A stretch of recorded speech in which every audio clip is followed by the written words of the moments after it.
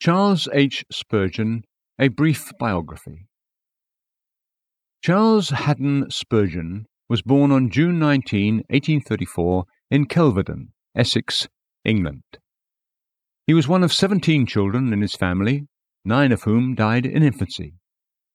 His father and grandfather were nonconformist ministers in England.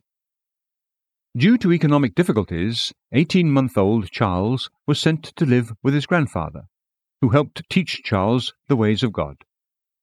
Later in life, Charles remembered looking at the pictures in Pilgrim's Progress and in Fox's Book of Martyrs as a young boy. Charles did not have much of a formal education and never went to college. He read much throughout his life, though, especially books by Puritan authors. Even with godly parents and grandparents, young Charles resisted giving in to God. It was not until he was 15 years old that he was born again. He was on his way to his usual church, but when a heavy snowstorm prevented him from getting there, he turned in at a little primitive Methodist chapel. Though there were only about 15 people in attendance, the preacher spoke from Isaiah 45:22. "Look unto me, and be ye saved, all the ends of the earth." Charles Spurgeon's eyes were opened, and the Lord converted his soul. He began attending a Baptist church and teaching Sunday school. He soon preached his first sermon, and then, when he was 16 years old, he became the pastor of a small Baptist church in Cambridge. The church soon grew to over 400 people, and Charles Spurgeon, at the age of 19, moved on to become the pastor of the New Park Street Church in London. The church grew from a few hundred attenders to a few thousand. They built an addition to the church, but still needed more room to accommodate the congregation. The Metropolitan Tabernacle was built in London in 1861, seating more than 5,000 people. Pastor Spurgeon preached the simple message of the cross, and thereby attracted many people who wanted to hear God's word preached in the power of the Holy Spirit. On January 9, 1856, Charles married Susanna Thompson. They had twin boys, Charles and Thomas. Charles and Susanna loved each other deeply, even amidst the difficulties and troubles that they faced in life, including health problems. They helped each other spiritually, and often together read the writings of Jonathan Edwards, Richard Baxter, and other Puritan writers. Charles Spurgeon was a friend of all Christians, but he stood firmly on the Scriptures, and it didn't please all who heard him. Spurgeon believed in and preached on the sovereignty of God, heaven and hell, repentance, revival, holiness, salvation through Jesus Christ alone, and the infallibility and necessity of the Word of God.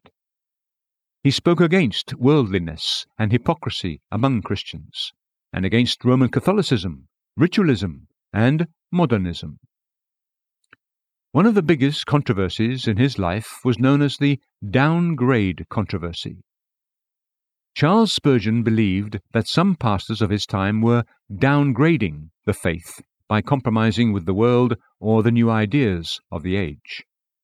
He said that some pastors were denying the inspiration of the Bible, salvation by faith alone, and the truth of the Bible in other areas such as creation.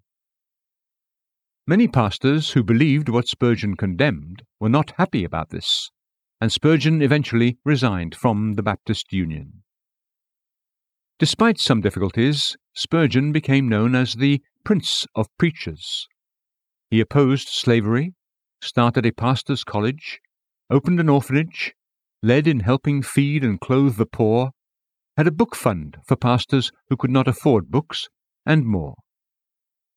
Charles Spurgeon remains one of the most published preachers in history. His sermons were printed each week, even in the newspapers, and then the sermons for the year were reissued as a book at the end of the year. The first 6 volumes, from 1855 to 1860, are known as the Park Street Pulpit, while the next 57 volumes, from 1861 to 1917, his sermons continued to be published long after his death, are known as the Metropolitan Tabernacle pulpit. He also oversaw a monthly magazine-type publication called The Sword and the Trowel, and Spurgeon wrote many books, including Lectures to My Students, All of Grace, Around the Wicket Gate, Advice for Seekers, John Plowman's Talks, The Soul Winner, Words of Counsel for Christian Workers, Checkbook of the Bank of Faith, Morning and Evening, his autobiography, and more, including some commentaries, such as his 20-year study on the Psalms, The Treasury of David. Charles Spurgeon often preached 10 times a week, preaching to an estimated 10 million people during his lifetime. He usually preached from only one page of notes, and often from just an outline. He read about 6 books each week. During his lifetime, he had read The Pilgrim's Progress through more than 100 times. When he died, his personal library consisted of more than 12,000 books. However, the Bible always remained the most important book to him. Spurgeon was able to do what he did in the power of God's Holy Spirit because he followed his own advice. He met with God every morning before meeting with others, and he continued in communion with God throughout the day. Charles Spurgeon suffered from gout, rheumatism, and some depression, among other health problems. He often went to Menton, France, to recuperate and rest. He preached his final sermon at the Metropolitan Tabernacle on June 7, 1891, and died in France on January 31, 1892, at the age of 57. He was buried in Norwood Cemetery in London. Charles Haddon Spurgeon lived a life devoted to God. His sermons and writings continue to influence Christians all over the world.